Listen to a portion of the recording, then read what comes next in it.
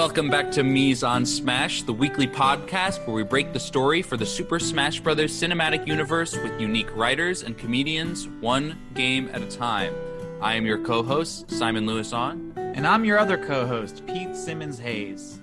Pete, what do love and war have in common? People get hurt. People do get hurt. People get hurt, Simon. They're both battlefields, and they're both the prime settings of the Fire Emblem series. That's maybe my weakest intro so far. No, I was really vibing. I really think I should go back and just say love is a battlefield, so you'll feel really smart, like, setting that up. But, like, I kind of like that people get hurt. Like, I don't know. Okay, it's thanks. True. You know, it's true. It's true. I've been hurt. You've been hurt. It's fine. But let's talk about, for a sec, we're doing Fire Emblem. And most of the time, when we assign writers, we can assign it willy-nilly. Like, hey, you want to do a Pac-Man? Write a Pac-Man for us. It's fine. You can't do that with Fire Emblem. Yeah, Fire Emblem is one of the couple of franchises represented in Super Smash Bros. That has incredibly deep lore and dozens of characters. And it's impossible to just hand it off to someone who has never heard of the games before. And we know this because we tried once. This wasn't actually originally supposed to be the first Fire Emblem episode. There was going to be a Fire Emblem episode before this, and the person we had assigned to that had never heard of Fire Emblem before, and it was too inaccessible, which we totally understand. I mean, like, no sweat on his part. Like, we totally understand. But, you know, it's a couple franchises are like that. I think Fire Emblem, Final Fantasy, Xenoblade, like, really hard. What the fuck were we thinking, giving a 45-year-old man a JRPG to adapt? Are you kidding me? JRPG. He has a job. He has responsibilities. And we gave him one of the ones that never got an American release. So he had no way of playing it. He was reading Japanese wikis. Right. For us. Fire Emblem has a storied history in sort of the JRPG, tactical RPG genre. It's sort of Nintendo's flagship franchise in that genre. And for a long time, it never got an American release. The first, I think, 7 or 8 games were only ever released exclusively in Japan until 2002, I want to say, 2003, Something 2004. Like yeah, and when Fire Emblem, the Blazing Blade, it was just called Fire Emblem here, came to the Game Boy Advance in America. And since then, most of them have gotten American releases. And with their inclusion in Smash Brothers, they've just sort of steadily gotten more and more successful and grown to more and more prominence, leading to the most recent entry in the series, which is Fire Emblem Three Houses on the Nintendo Switch, which is what we're talking about specifically today. Right. So Fire Emblem is one of those, I think it's one of the first games in Nintendo's lineup that was affected by this thing that we dubbed the Smash Effect, where it's a series that's been around, that was kind of like a little kept secret by the weebs, where, you know, they kind of had a sense of pride that only they knew about it. But because it was included in Smash Brothers, when Fire Emblem Awakening launched on the 3DS, it just blew up in the West. Americans just were playing the shit out of it, and it kind of changed. I think it kind of changed Nintendo's view of what Smash Brothers could be as a marketing tool. And now we see now there's like 8 Fire Emblem characters. 8 Fire Emblem characters, and we've got an ARMS character. We got a Xenoblade Chronicles 2 characters. More and more since then, we get more and more characters where it's like, you're trying to sell me something, aren't you? Which is fine.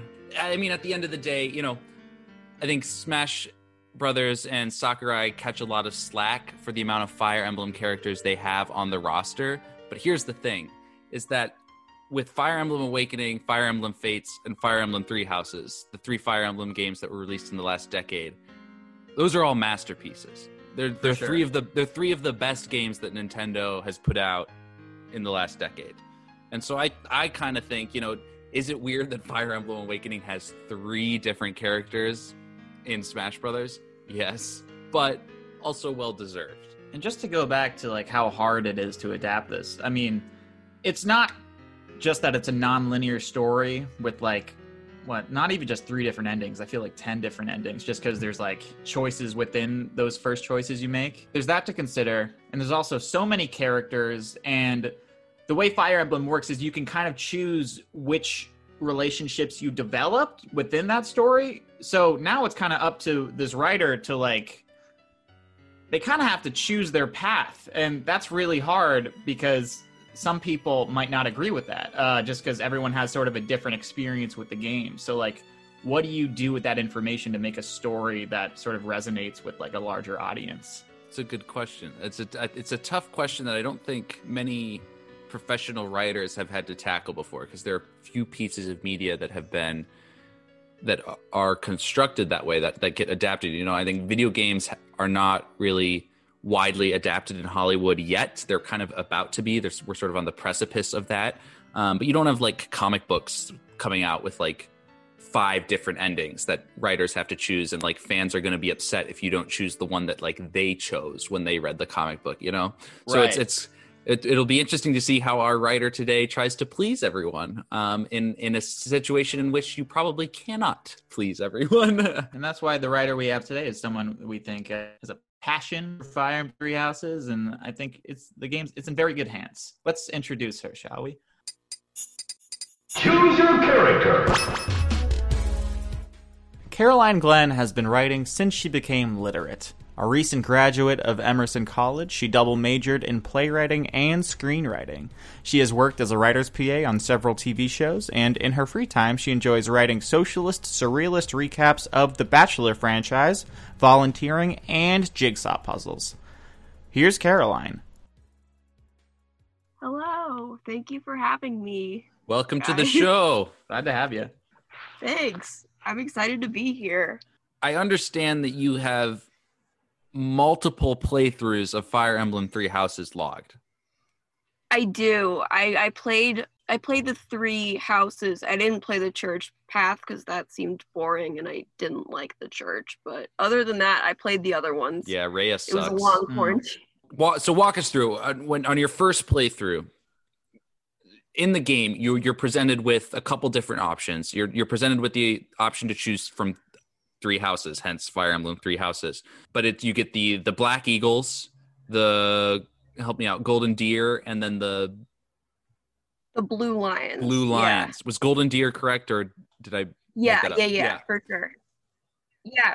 So I hate video games.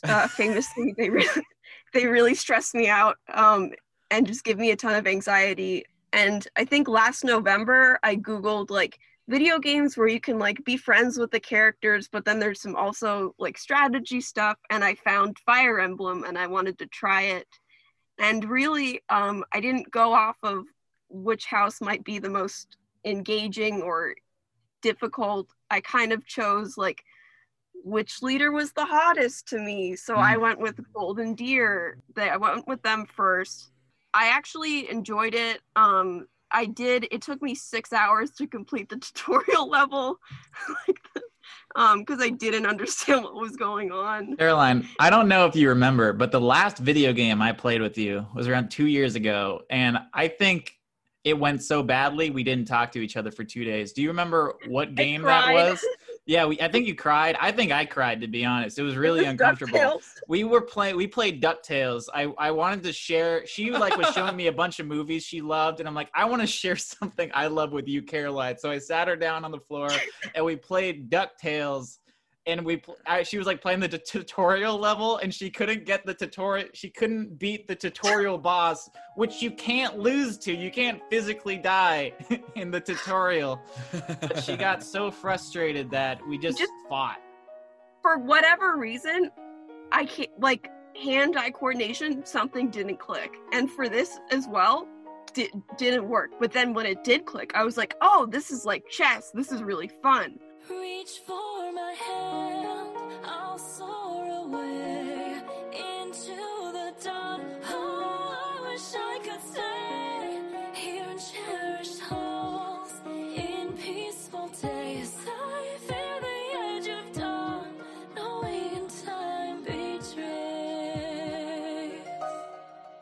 It's interesting hearing that description of your first experience with Fire Emblem, because I think you really got at the heart of what Fire Emblem is to Pete and I, and that it is basically chess, but it is fueled by horniness. Yeah, Horny absolutely. chess. It's horny chess, where I think most people playing Fire Emblem probably pick their house based off of some level of attraction to whoever was in the houses, because that's just how the games work. Like the games, Right.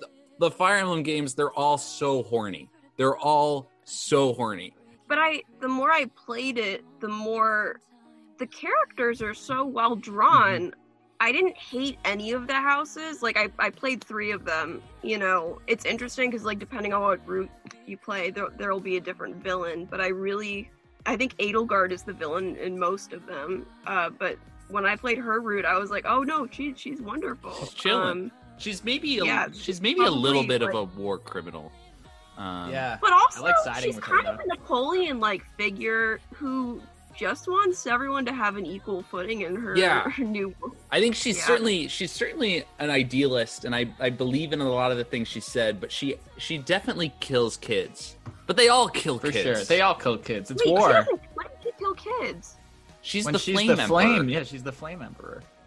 No, I know, but like she doesn't Yeah. kill children. Well, yeah, she does. Because if you think about it, those are when she sets those mercenaries, like not those mercenaries. When she sets those bandits after the students, like those are students. Well, and But I she's mean, there's kids. no. Oh, I thought you meant like children. Like those are teens. Those are Oh yeah, children. yeah. Oh yeah. I They're guess. using those as like child soldiers. Like they Right. don't Yeah, that's a count. good I guess point. that's true. They are. She kills child soldiers. Yeah.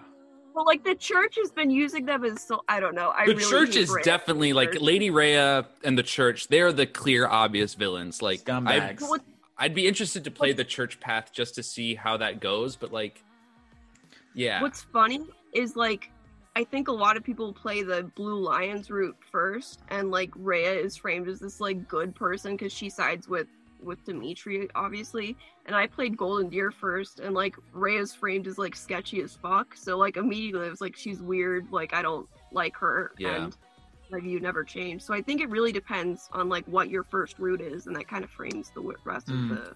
I'm Yeah. definitely of the persuasion that if you play the church route, you're a cop. Yeah, absolutely, 100%. Because it's just the teachers in the school, which is so boring. Right. yeah, and you can get all the teachers on your side before the split anyway. So it's like it's not. You can still like have access to those characters. And that fucking annoying kid, whatever his name is, you know, the little. Oh What's his yeah, name? the Cecil? one, I wanted the to one say who like it's doesn't want to Cyrano talk de to you. Bergerac, but that's not right. Cyrus. Cyril. Cyril, Yeah, Cyril. That's right. Yeah. Cyril. Yeah. I took great pleasure in killing him. And I felt bad. Like he was so annoying. Caroline, this is a really big game. Where did you start when trying to like make this into a 2-hour film?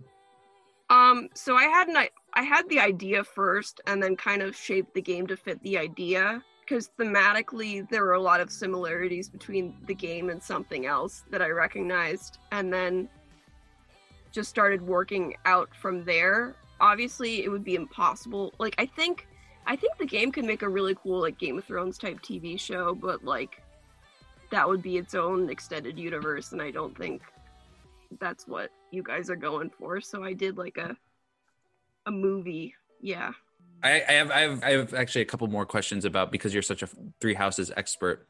So of the 3 paths that you played, which one was your favorite? Oh God, I don't know. I think Edelgard's probably would have been my favorite if it was longer. It's kind of shorter. It's like a lot shorter than the other ones, and it feels like they kind of gave up towards the end. And I was like, that's a bummer. Like hers is really cool. So I'd say hers, because it's really emotional and different than the other 3, I think. Yeah. That's interesting. I've only played the Black Eagles Edelgard one, and I didn't realize it was shorter than the other one. So I feel like I'll have to go back and try one of the other ones. Who do you have Who do you fuck? S ranked? Yeah, who have you S ranked with? Who do you before? fuck? Yeah. Claude. Claude, he's yeah. hot. He's hot. He is Yeah. the CW choice. And do you No, I feel like the CW choice would be the dude with the red hair. Oh, starts with an Sylvain? F. Yeah. There's like so many red-haired guys. There's in this Ferdinand is who you're thinking of, Pete. Yeah. but- I thought that they were the same person for the longest time. well, Sylvain's whole character trait is that he fucks. What's great about being able to have relations with both genders, like, and is that when you're introduced to every character in the game, they all drop a hint that they could be into you. Like guys and girls are just like In the dance, you know that weird like dance cut scene? Mhm. Like no matter what gender you are or house you're in, Claude will always like dance with you and extend a hand. Yeah. And everyone's like trying to protect you. They're like, hey, they're too hot for this. Leave them out of your business. And you're like, huh? It's awesome. Caroline, do you choose male or female Byleth? I choose female. I never liked Byleth very much. I thought they were a really boring character. I mean, I know that they're supposed to be because it's a self-insert, but like, God, so boring. I think Golden Deer had my favorite cast of characters. All of them had really emotional backstories that were really cool to uncover. This is gonna sound weird. I have a very intense memory of when the QAnon people were storming the Capitol. And I was so stressed watching the news, and so I just took out Fire Emblem on my Switch and was just playing a battle while looking up and watching the Viking dude shit in Nancy Pelosi's desk. So when you watched the Capitol riot, were you on the Edelgard route, just storming the church Capitol, shitting on Rhea's desk? No. Okay, actually, this applies to what I've written in my treatment. Okay, so I can't. Maybe we should get started then. Should we, Simon? Should we break the story? Let's break the story. All right, let's break the story. Break the story. I just want to start with a quick disclaimer. The views reflected of what allegedly took place on Friday, November 22nd, 1963, allegedly in this treatment should not be taken as fact, even though this is 100% how it happened, allegedly. So, we open on a handsome man in an open-top convertible, beaming smile, full, solid head of net hair, the kind of hair a woman could run her hands through. Next to him, a woman who has run her hands through the hair. Probably, I can't guarantee that. They're waving to crowds of admirers, and we realize they are just one of many cars in a motorcade. This man, as we know, is John F. Kennedy, and the car is turning onto Elm Street. And then we hear 3 gunshots in quick succession, bang, bang, bang! I don't know why both of you are covering your faces with your hands. This is a really emotional story that speaks to where we are in America. 3 shots and Kennedy falls. Ouchie, he cries. I assume he said that. I don't know. I wasn't there. There's lots of blood. We look out over the crowd, see the iconic figures from the assassination lore, like the guy with the umbrella and the unidentified man with the badge. And what's that? Oh, no. A figure cloaked in shadow? Disappearing into the frenzy before we can get a good look. Cut to Walter Cronkite's CBS News report announcing Kennedy's death. Here is a bulletin from CBS News. In Dallas, Texas, 3 shots were fired at President Kennedy's motorcade in downtown Dallas. The first reports say that President Kennedy has been seriously wounded by this shooting. It's being watched on a grainy TV by a shaggy head with blue hair, the kind of hair a woman could run her hand through. We do not see the face, but we can see that she's holding a giant book that says Reason on it. She looks out the window and sees a cat stuck in a tree. She flicks her wrist and the cat magically flies to the ground. Now that she has saved the cat, she dials a number on a rotary phone. Someone answers on the other line. Yes? They say. It's done, she answers. He's dead. And then it cuts to opening credits, and it's archive footage of the Zapruder film set to Smooth Criminal by Michael Jackson. Anyone have any questions before we proceed? No, that's all pretty clear cut, Caroline. Yeah, that's pretty beat for beat how Fire Emblem 3 Houses opens up, so that's pretty standard. I'm I have no question. hearing the Fire Emblem horns over fucking JFK's head just spilling over. God fucking damn it. Caroline, I texted you this morning asking if this was gonna be a shit post or not. And It's not a shit post. I wrote a fucking entire treatment. I appreciate that you explicitly said that you're just doing the save the cat. Saves us a lot of time. We know what these characters are all about. That's the only time I did. What inspired me was I had this intense memory of playing it during the Capitol insurrection, and I was like, oh, like QAnon people, like they believe like that crazy theory that like the shadow government is bleeding children. You know what's weird? Fire Emblem also has a shadow government that's also bleeding. It's true. It's real. So there's kind of a weird similarity there. So, okay, credits, we're back. Now we're in Fodlan. It looks just like the game, except it's three-dimensional. So in this world, like, it's the same, like, 1960s Earth, but Fodlan is a country. It's on, like, an island, so it's not part of a specific continent. They're kind of like Wakanda in that they don't engage in any world wars. They're completely isolationist. Okay, question. Yes.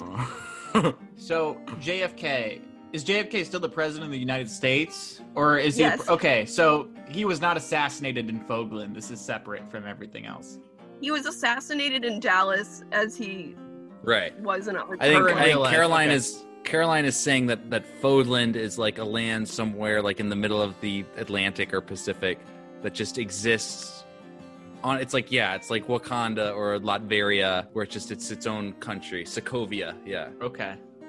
It still uses magic. It's still like the same as the game, but no one else in the world like really accesses to it. Cool. Gotcha. Do they like know it exists, or is it so secret that like they just have never heard of this place? Like, could we be living in the world where Fodland exists? Like, we just don't know about it because of magic and stuff, or do they know of a place called Fodland? They just don't really know much about it. Mostly no one knows about it except like top government leaders. Cool. So, Okay, Cool. top people. Yeah. Cool. so we cut to Edelgard. She has long blonde hair, violet eyes. She's very much like a manic, like she's like a, you know, like the ideal woman. She's like a Daenerys Targaryen, like ripoff kind of. This is pre-time jump, so she's in the academy days still. In the game, she's secretly this being called the Flame Emperor, which is essentially like a masked dude who appears at random battles in the game and is just like, I'm gonna kill you. Right? Like that's kind Yeah, of basically. It's That's about suggested right. that he's killing kids. She's killing kids, yeah. Yeah. So anyway, Hubert appears, he's her retainer, and he's like, JFK just got assassinated. And she's like, oh no, he was going to pull his troops out of Vietnam to help us and put US support behind the Adrestian Empire. And she's like, does that mean that someone knows that she has a secret plan to start a war with the church? Like, she needs his manpower to help her. Is someone expecting them? And Hubert's like, no, this guy named Lee Harvey Oswald just got arrested for his murder. And Edelgard doesn't believe it because it just seems too convenient. But like, what proof do they have? But just then, a messenger arrives, and there's some news because less than 2 days after his arrest, Lee Harvey Oswald has been murdered by Jack Ruby. And then I wrote, news to Fodlan travels very slowly, so they get it in like bursts. Mhm. So it's just like bursts of like 5 days of information. So Edelgard decides to postpone their invasion. They lack manpower and knowledge of the enemy. She's really sad, but ultimately she doesn't have a choice. And then we cut to 10 months later. We find Edelgard exhausted, dark circles around her eyes. She hasn't slept in weeks. She's bedraggled. An open copy of the Warren Commission is open on her lap, and she's just been through it. None of it makes sense. What the magic bullet? Why doesn't George H.W. Bush remember where he was the day Kennedy was assassinated? Edelgard is a woman consumed. She pledged her reign would stop injustice, and that has to begin today. Hubert, she says, we gotta go to the United States and solve this ourselves. So Edelgard and Hubert steal a wyvern by nightfall. A wyvern is a dragon. I don't know why it's called a wyvern. I think it's a dragon without arms. Not to get all dragony on up in here. Oh, well, wyverns don't have art. That makes so much sense. So the next morning, Dimitri and Claude wake up to discover Edelgard missing. They go to Rhea.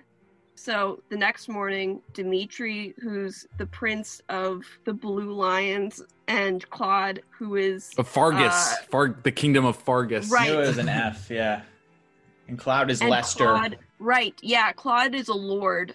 I remember I always liked Claude because the other reason why I chose Golden Deer was because there was no royalty in it. Like Claude, like they were just an alliance of lords. I was like, I appreciate that. Like it's more equal.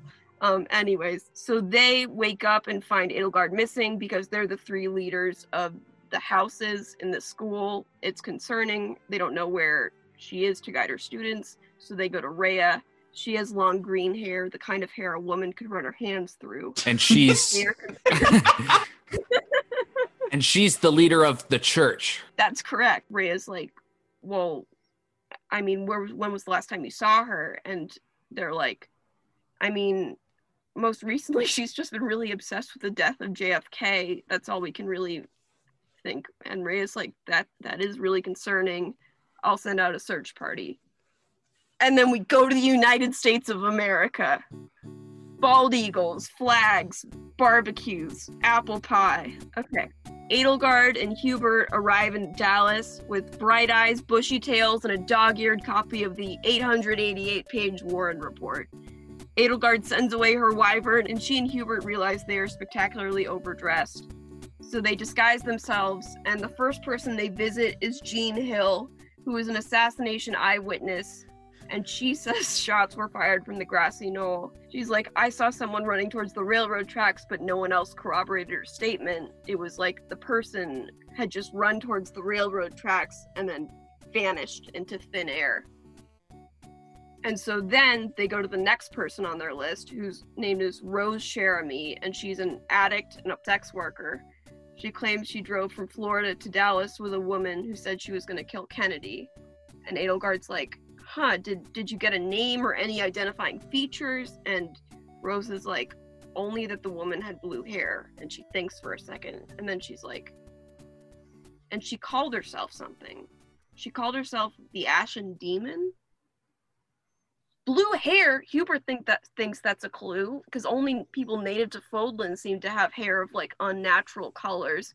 But Edelgard's like, we're also in the midst of a countercultural revolution, and America seems to have a lot of hippies around, so it proves nothing. So they're kind of dejected from the day. So they like are walking around Dallas, and they run into like a tribe of hippies, and they're like, hey, you looking for who killed JFK? Michaela might know something. And Edelgard's like, okay, well, what do you know? And the hippies are like, first you gotta take some LSD just to prove you aren't a cop. So This is definitely not the church route. what follows is an intense LSD sequence where we see the Flame Emperor, we see all the members of the Black Eagle House, we see some of the ball that's in the middle of the game. It's like the ball from Harry Potter, but just the Fire Emblem version. We see Edelgard standing in the romance tower, whatever that thing's called. We can't see who she's romancing. Ooh. Then they come to, and one of the hippies, Michaela, reveals that she did see a woman at the Kennedy assassination. And the woman, she could swear, she saw the woman make sparkles come out of her hands. And then the bullets seem to appear out of thin air. And Edelgard's like, that's magic. Someone used magic. And so that night, Edelgard and Hubert are in the commune. They're trying to fall asleep. Hubert has harbored feelings for Edelgard for forever, which is a really inappropriate employee-boss relationship. And he tries to make a move, and she's like, Hubert, I can't do this. I have a mission that I can't look away from. And he's like, when will you allow yourself to be happy? And she's like, not until my goal is done. So the next morning, Edelgard and Hubert thank the hippies for their help. But then one hippie's like, you know, like Michaela's high, like 90% of the time. Like, you really can't trust anything she says. Like, do you honestly think she saw someone with magic coming out of their hands? And Edelgard and Hubert are like, fuck. So then they go to Dealey Plaza, and they're on the street that Kennedy was killed on. And we intercut it with flashbacks of Kennedy's motorcade and death.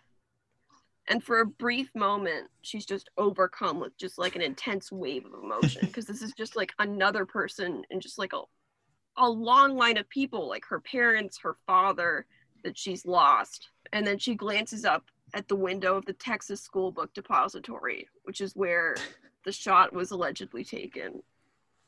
It would have been fired here, she says. And Hubert says, I have an idea. And you know that thing in the game where you can reverse time to undo your mistakes? Right. So he does that, the time reversal thing, and we see like holographs of the Kennedy assassination. So we watch in slow motion as like the car goes down the street and like the bullets come, like he gets shot.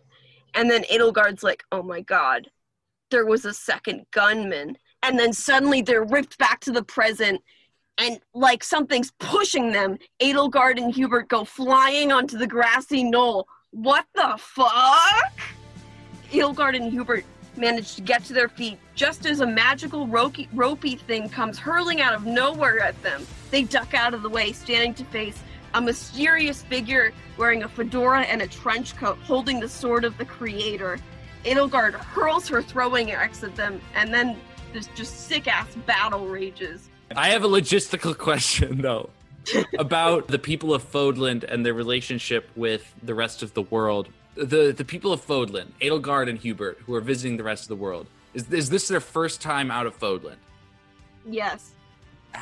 What do they think of guns? Because they come from a world that either has not developed guns or has choosingly forsaken guns.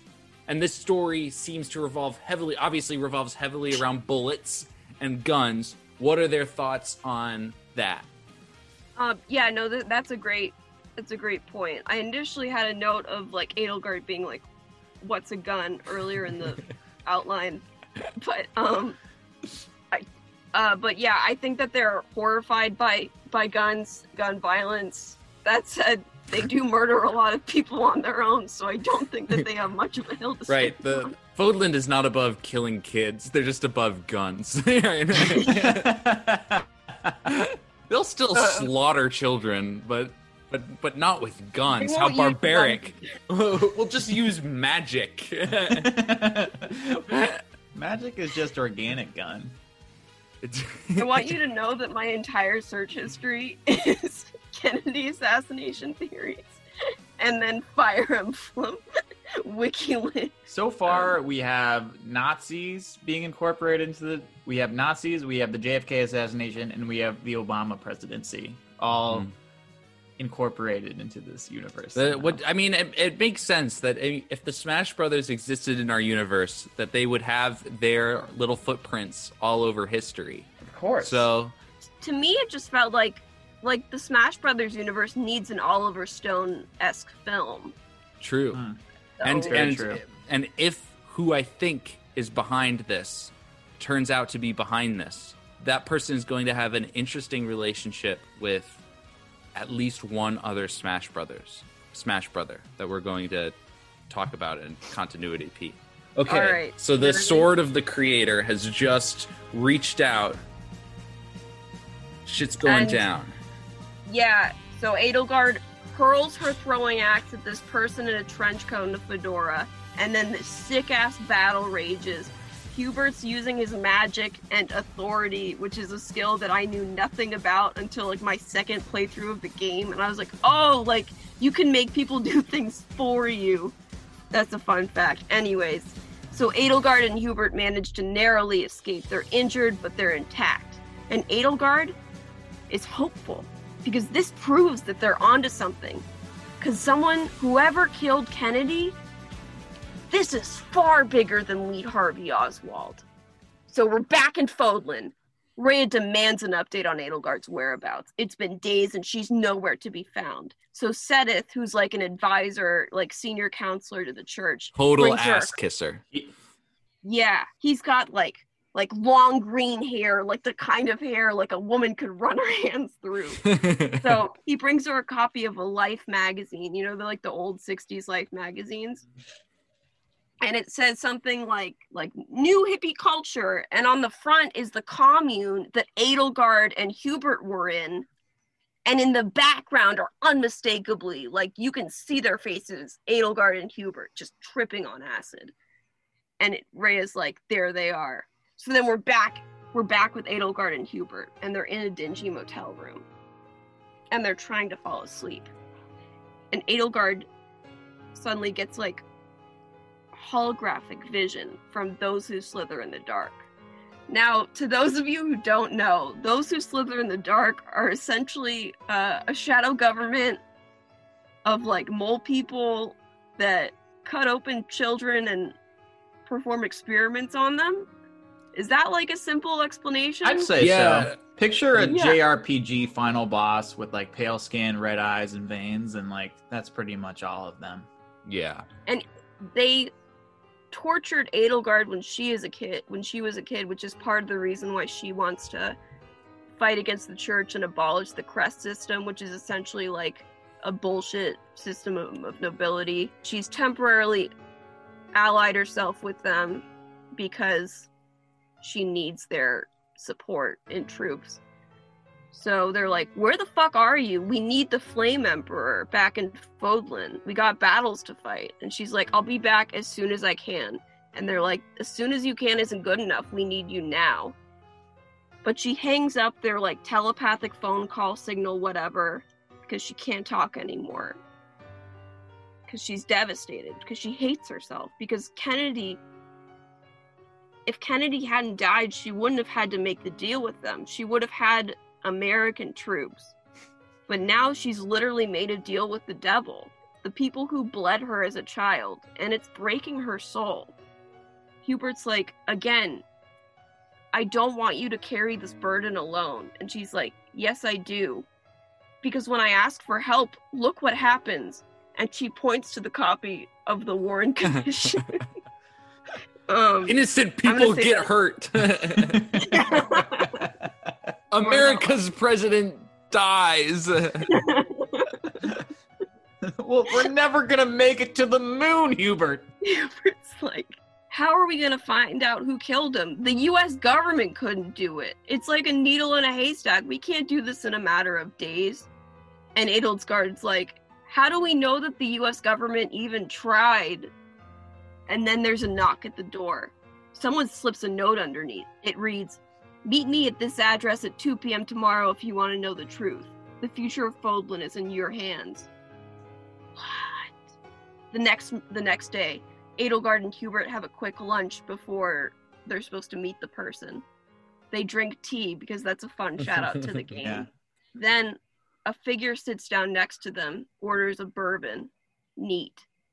Edelgard immediately notices her violet eyes, which previously Rose had noted the figure's violet eyes. But when the person takes off her hat, her hair isn't blue, it's green. She introduces herself as Byleth. She's a professor at the academy, and she's come to take them home at Rhea's instruction, because the U.S. isn't safe for an Adrestian princess. Edelgard's like, fuck, not yet. She looks at Hubert, and he gives her the smallest nod. Edelgard's like, can I use the bathroom, please? Just give me 1 second. So she runs to the bathroom and climbs the window. She can't go back. Not yet. Not without the truth. Not until she gets answers. Edelgard runs to the address on the note. It's across town and it's already almost 2 p.m. She's going to be late. She finally makes it to the park bench, but it's 2:03. She's too late. Meanwhile, Hubert and Byleth sit at the table waiting for Edelgard, who's been taking the world's longest shit.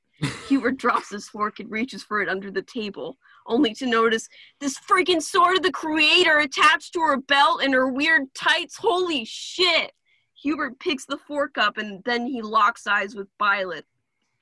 Byleth knows that he knows. Back to Edelgard, a shadowy figure sits down beside her. Oh my god, it's Michaela, the strung-out hippie. She's like, your country isn't the only one with a shadow government experimenting on children. I was a child in MK Ultra. Edelgard wants to know who killed Kennedy. You're asking the wrong question, she replies. One person took the shot, but do you know how many people gave the order? Slice! Michaela's head flies clean off her body. Edelgard turns to see Byleth pointing her sword at Hubert's neck. Come with me or he dies. Edelgard's like, you were an assassin before you were a professor, weren't you? And they called you the Ashen Demon. She hurls her axe at Byleth's face and Byleth dodges it. She's about to slit Hubert's throat when Edelgard yells, wait! And then we cut to Fodlan.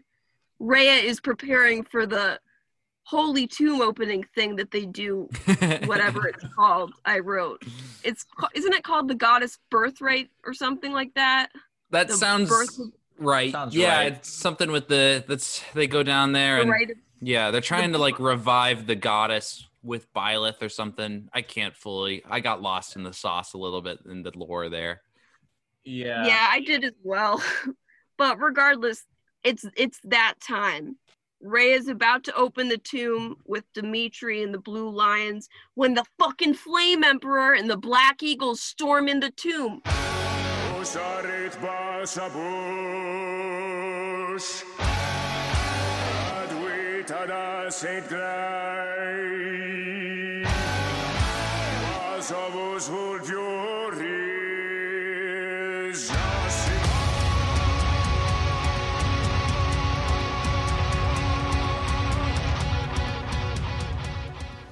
What the hell?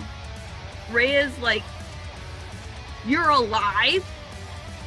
She was supposed to kill you just like Kennedy! And then the Flame Emperor removes her mask and Edelgard shows herself to her classmates. And she's like, this leader of the church conspired with the CIA to kill Kennedy because she's scared of the people staging a revolution. And Edelgard's like, I don't fight for the church. I fight for the people. Under me, everyone will be equal. But unfortunately, all the people at the academy are all like lords or like will be lords. They're all like minor Right. nobility. They're all rich, privileged kids with daddy complexes.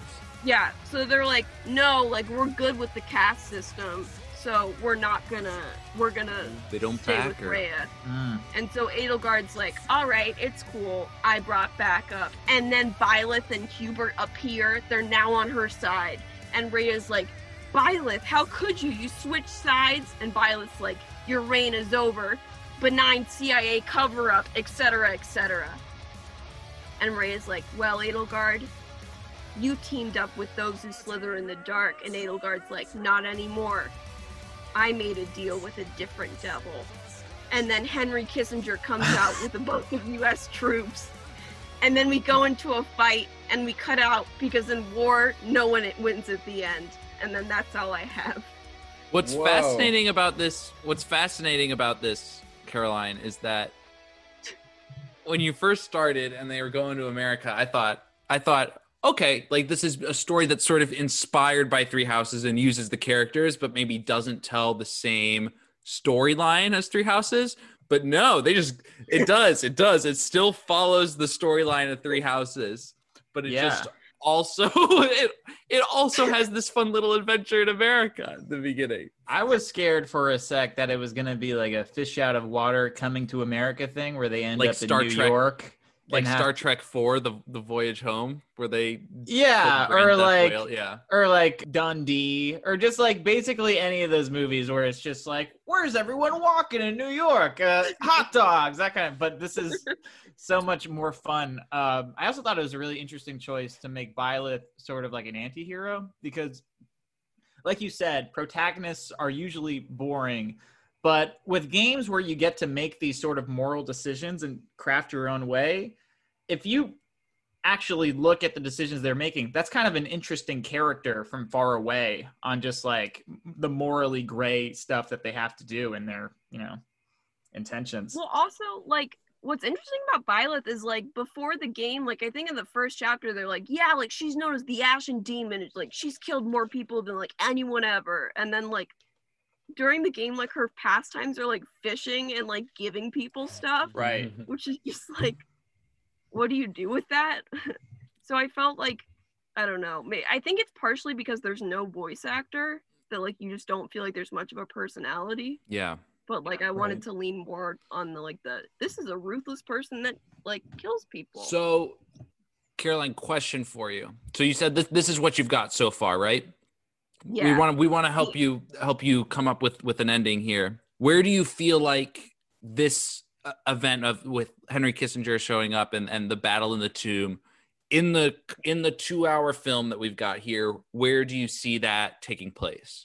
See, the thing is, like, it was hard because the Fire Emblem series is just, or like the Three Houses game is just like so long. So I was long, like, yeah. okay, I'll just do this like before the time This is jump. the pre-time jump. We can do it. Yeah, so this is like right before like Rhea turns into a dragon and then like everything goes to shit and then like Byleth gets like buried for 5 years and then after the time jump. Yeah. So like maybe you should have on someone else to like We'll do we'll do a Fire Emblem Three Houses 2. Maybe it's a 2-parter movie.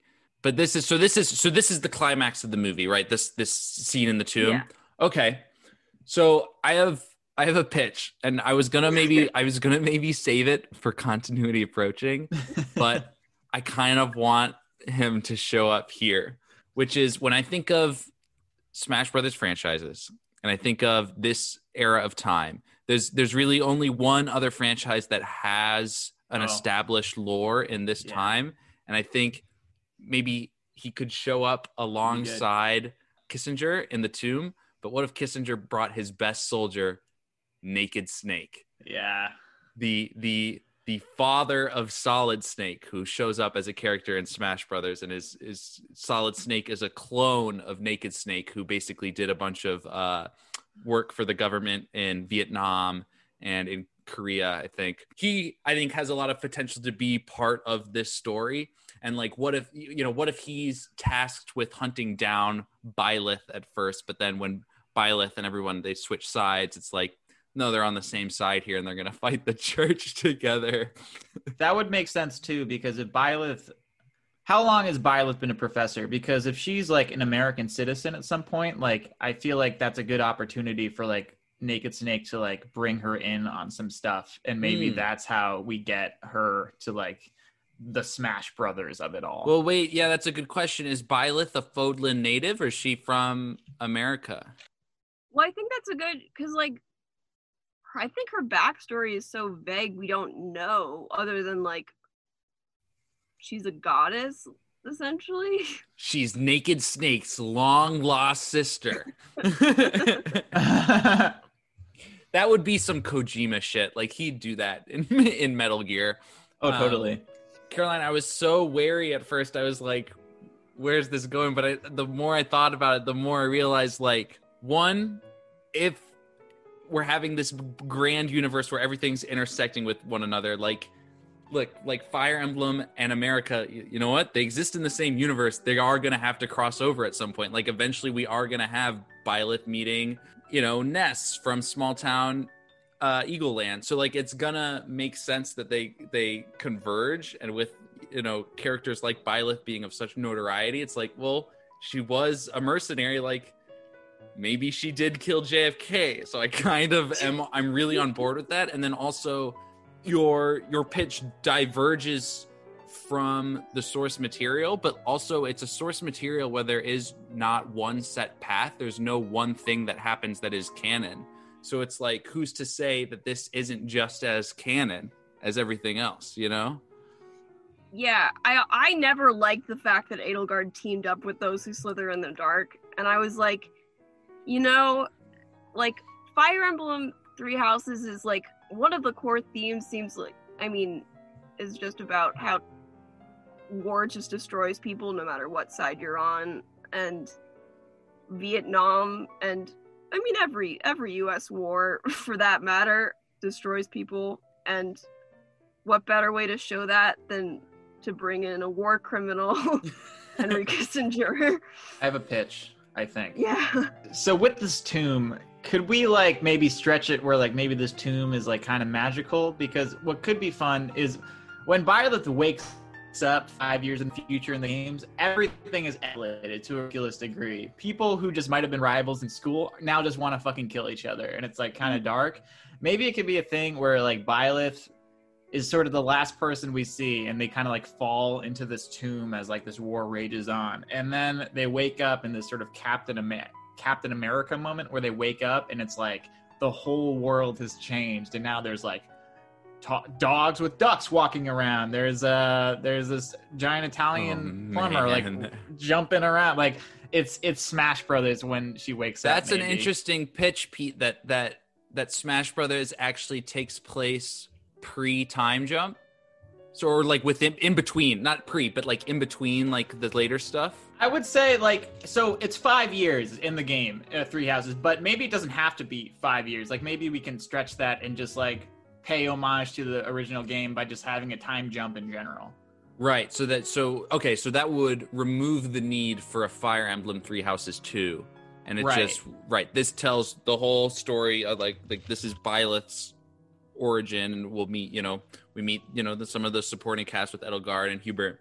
But then, she passes out and then she wakes up and there's like Smash Brothers stuff happening. Like, because maybe if we establish like those relationships of like one of my favorite parts of the game is sort of Dimitri and Edelgard's relationship, because I think it's really sad.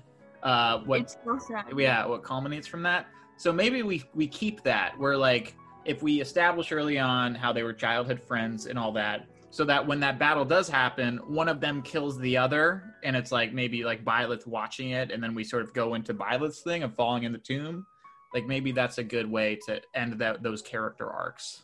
So your pitch for this film is in the climax in the tomb. Edelgard shows up and it's revealed that she has Byleth on her side as well as Henry Kissinger.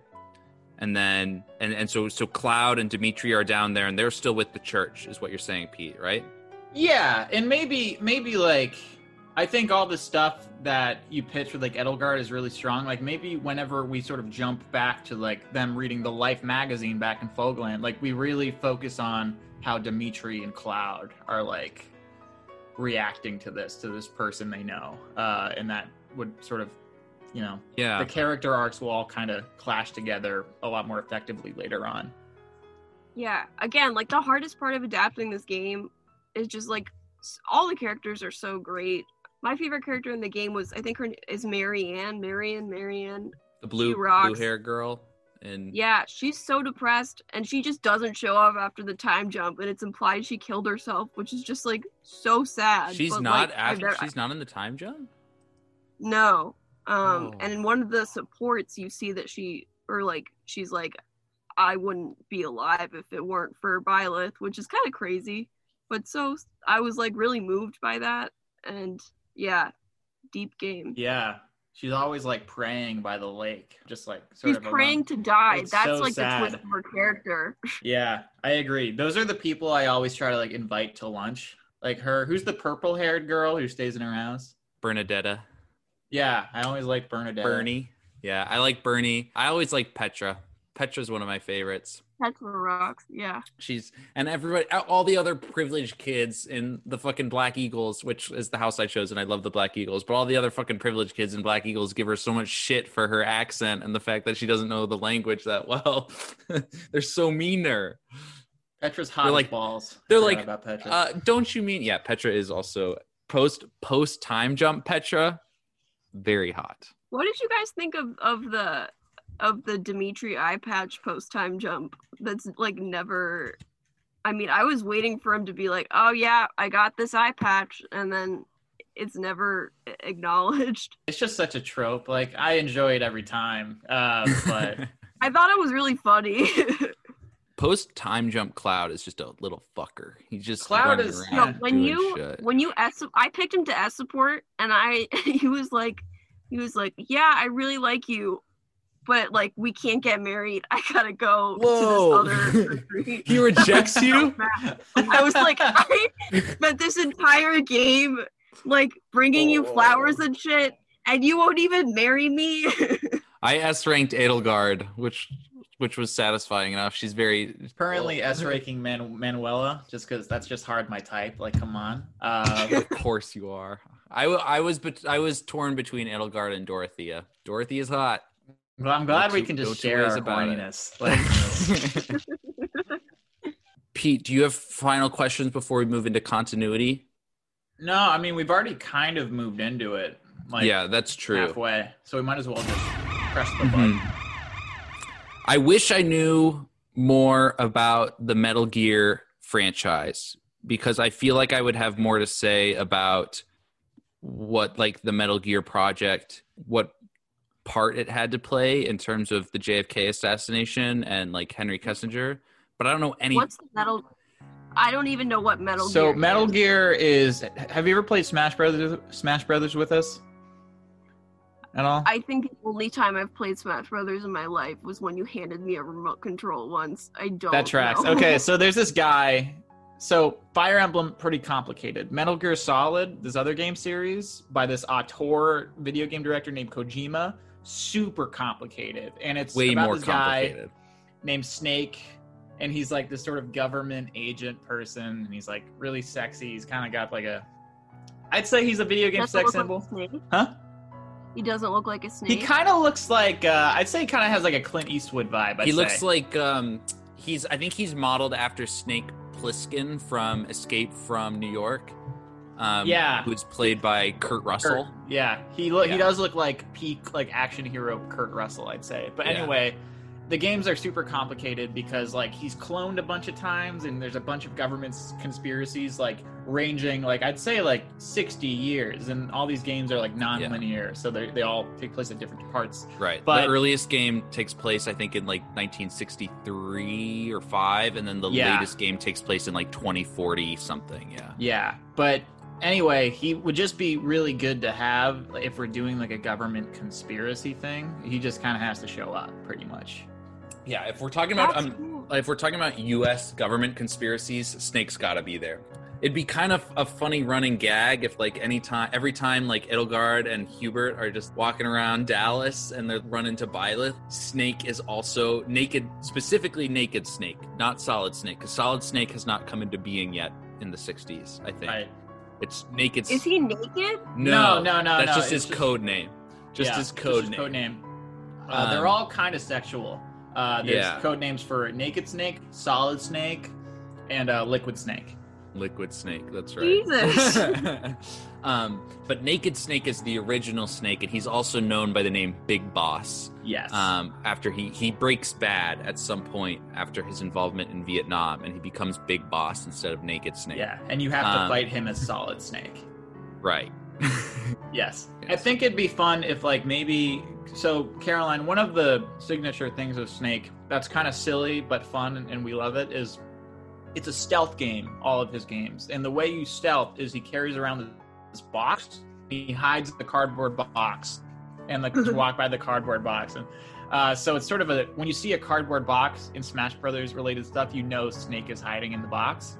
So that might be a thing just to have in different scenes. Maybe in the Zapruder, we edit in a cardboard box like in the Ooh, Zapruder. wait, that's so funny. Wait, what if that's the big Captain America picking up Thor's hammer moment where we don't see Naked Snake at all in the movie? We just like, as they're walking around Dallas, they just see like occasionally a cardboard box sitting Right. around, and they never comment on it. But then all of a sudden when they're in the tomb, out of the box comes Snake. With and he his helps theme? him. Yeah. Or Kissinger in the tomb, Kissinger is like, I'm calling in my expert. And then bum, bum, bum, ba-dum, bum, That bum, would bum. get such a cheer in the theater. Yeah. People would fucking go nuts. That'd be good. Yeah. Okay, that's what's happening. That's what happens. And then Caroline, I have a question. In the climax of your movie, how bad is Rhea going to break? How much does she break bad? Like, is she going full dragon? Yeah, I mean, like, you've played, like, the end of Edelgard's, like, Yeah. story. So, like, Rhea goes crazy. Yeah. Like, I want Rhea to be, like, that psycho. In this, I think so. I think that's a good direction. It's Byleth switching sides that, like, triggers Rhea so much. Yeah, so I think that's a good idea. So I think like if in the tomb she goes full dragon, she's like berserk, And then if Snake is the one that saves Byleth, who are we? Did we say Edelgard or Dimitri gets killed in their fight? Up to Caroline, I think. That's up to Caroline. It's important to me that Edelgard lived to like defeat Henry Kissinger. Gotcha. Like a little bit. Like he can't die obviously because he's got like other crimes to commit. But, So like, we'll come back to Edelgard, but I think maybe Edelgard has to tragically kill Dimitri in this Yeah. climax, I always thought that was or at least appear as if she. I mean, he could maybe come back with his eye patch, but if it looks like she killed him, and then like That's a good Rhea's twist. going full scorched earth, and like Snake pushes Byleth out of the way, and then that's where she like passes out. She falls off like a cliff, right? In the game. I think so. I can't really remember. I just remember like she wakes up and there's a dude and she's like, "What year is it?" Yeah, she wakes up in like the village that's been scorched, and yeah. So yeah, maybe they're like they're in the tomb, so maybe there's just like a hole in the tomb that like leads out to the river or something, and Snake pushes her down that or something. But Snake saves her, I think, because that way that gives Byleth a good relationship with someone else who's in the Super Smash Bros.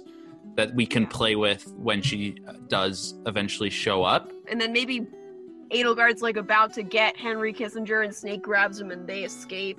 Yeah. Before Yeah. can. That could be cool. Because well, this is Naked Snake. This isn't even Solid Snake, so I can't really say Naked Snake's got a heart of gold. I've never played Metal Gear Solid 3 Snake Eater, so I don't know much about Naked Snake. But I think my understanding of both Snakes is that they're shills for their governments. Yeah, I wouldn't say you need to have a heart of gold to save Henry Kissinger from peril.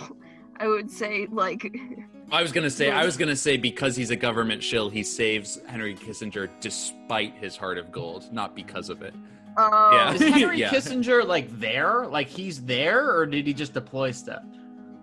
he's there. That's so funny. That's so Yeah. funny. See, Simon, do you have any more points that we should hit? No, about I'm continuity? actually really happy with where we've left this movie. I think it's such an interesting way to take Fire Emblem Three Houses, and I think it sets up a lot of potential for where we're gonna go with some of these. This is pretty dope. characters. When Byleth is wakes pretty up, dope. who should be the first? What's the first thing she sees? That's a do you think? good. That's a good question, And Pete. where did she wake up? It'd be kind of funny if she didn't wake up, like took the Captain America route of her, like she wakes up in, I mean, not New York, but she doesn't wake up in Fodland. So my pitch for that is we started this talking about how love is a battlefield. Well, one of the most iconic stages in Smash Brothers is called Battlefield, and it's not from any game. It's just from Smash Brothers, and it's like just it's just a bunch of ruined land from all these hard-fought wars. So I think that area would be a really great place for her to wake up because we'd all And I think- instantly recognize it. And I think it should be Donkey Kong staring over her. Like It should definitely be Donkey Kong. yeah, I think she wakes up and Donkey Kong is just like he's like this close to the camera, just staring at her. The one thing that I kind of wish I had included in my treatment and I didn't have time to fit it in, I was like gonna put in like a subplot of like Hubert's in love with Edelgard, but Edelgard's in love with Byleth. Because like no matter, even if you're in a different house in the game, Edelgard like aggressively hits on you Right. if you're Byleth. I think we can have that. I think we can because Edelgard can Because come. it would give her another like kind of goal if like she's like, where's Edelgard? What happened to her? Right. Like I gotta And- get back to her again. Edelgard technically does appear in Smash Brothers Ultimate. She's in the background on the Garrick Mach Monastery stage. Right. All those characters do. So I think I'd have no problem having like any of these characters could be supporting characters in a Super Smash Brothers movie so I think we could further flesh out their relationship in that for sure. Yeah. Question: during that dream sequence, I think it's when she takes LSD, who is she like romancing in the tower? Is it just for us to like fill in with their mind, or did you have someone? It was great gonna be cue. Byleth, but like I was like, I was Oh. having trouble with that, but then I was like, will I spoil it if it's Byleth? Because like I didn't want to reveal who killed. I think we JFK. could. I think you can have it be Byleth and just have it teased there without outright spoiling it. You know. Yeah. Yeah. I'm like ready to watch this film. Yeah, I think this is dope. I actually think Fire Emblem now has the potential to be sort of like the X-Men of our franchise, where it's just like kind of all over the place when it comes to timeline and just so many characters. Because each Fire Emblem game has completely unique characters and completely unique settings. So there are like a billion more Fire Emblem games that we're going to have to cover because each of them has like a character in Smash Brothers, and none of them have to be tied together because they all take place in completely different places with completely different characters. So a lot of potential there for sure. Well, thank you, Caroline. This was an absolute blast having you on. It was a real roller coaster ride, and I'm so happy with where it took us. I think conservative media is going to have a field day with this, even if they don't understand your stance. I think this is a movie for everyone, and thank you so much. I didn't make this for conservative. I know you didn't, but they're gonna latch onto it. I would argue that conservative media will be aggressively against this because I think Joe Rogan. It's got lesbians. I think Joe Rogan's gonna invite you onto this. Invite you onto his podcast and just like explain like why it means so much to like. If Joe Rogan invited me onto his podcast, I would kill myself.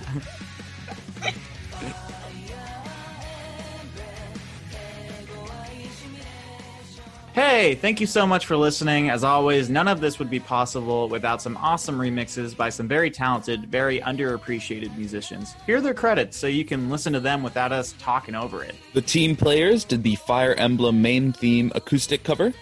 JJJJ Ford did Chasing Daybreak, the relaxing cover. The Fire Emblem Three Houses Edge of Dawn Amelie version comes from Lee and Lee. No Tube for Me did the Michael Jackson Smooth Criminal NES remake. F.G did the Fire Emblem Three Houses Fodland Winds Rain and Thunder acoustic guitar solo. Israfel Cello did the Fire Emblem Three Houses main theme cello cover. The Creedence Clearwater Revival Bad Moon Rising 8-bit cover comes from 8-bit renditions. The Fire Emblem Three Houses Apex of the World cover comes from Lacey Johnson Music. Citron Odysseus did the Blue Skies in a Battle Between Heaven and Earth premium arrangement. Soluna Piano did the Dwelling of the Ancient Gods piano cover. The Fire Emblem Three Houses God-Shattering Star metal cover comes from Family Jewels and features Joe Zieja, who, fun fact, is actually the voice of Claude in Fire Emblem Three Houses. Whoa, cool. Citron Odysseus also did the Life in Garrig Mac Monastery premium arrangement. Sir Teclis did the Metal Gear Solid 3 Snake Eater piano cover. FG did the Fire Emblem Three Houses Tearing Through Heaven acoustic guitar solo. And finally, Citron Odysseus also gave us the Fire Emblem theme Flower of Enchantment session. And as always, the sound effects come from the Super Smash Bros. Series, the Fire Emblem series, freesound.org, and soundsnap.com. As usual, find us on Facebook at Mise en Smash Pod and at Twitter at Mise en Smash Pod. And you can find us at our personal Twitters at Simon Lewis Ong and at P. Simmons Hayes.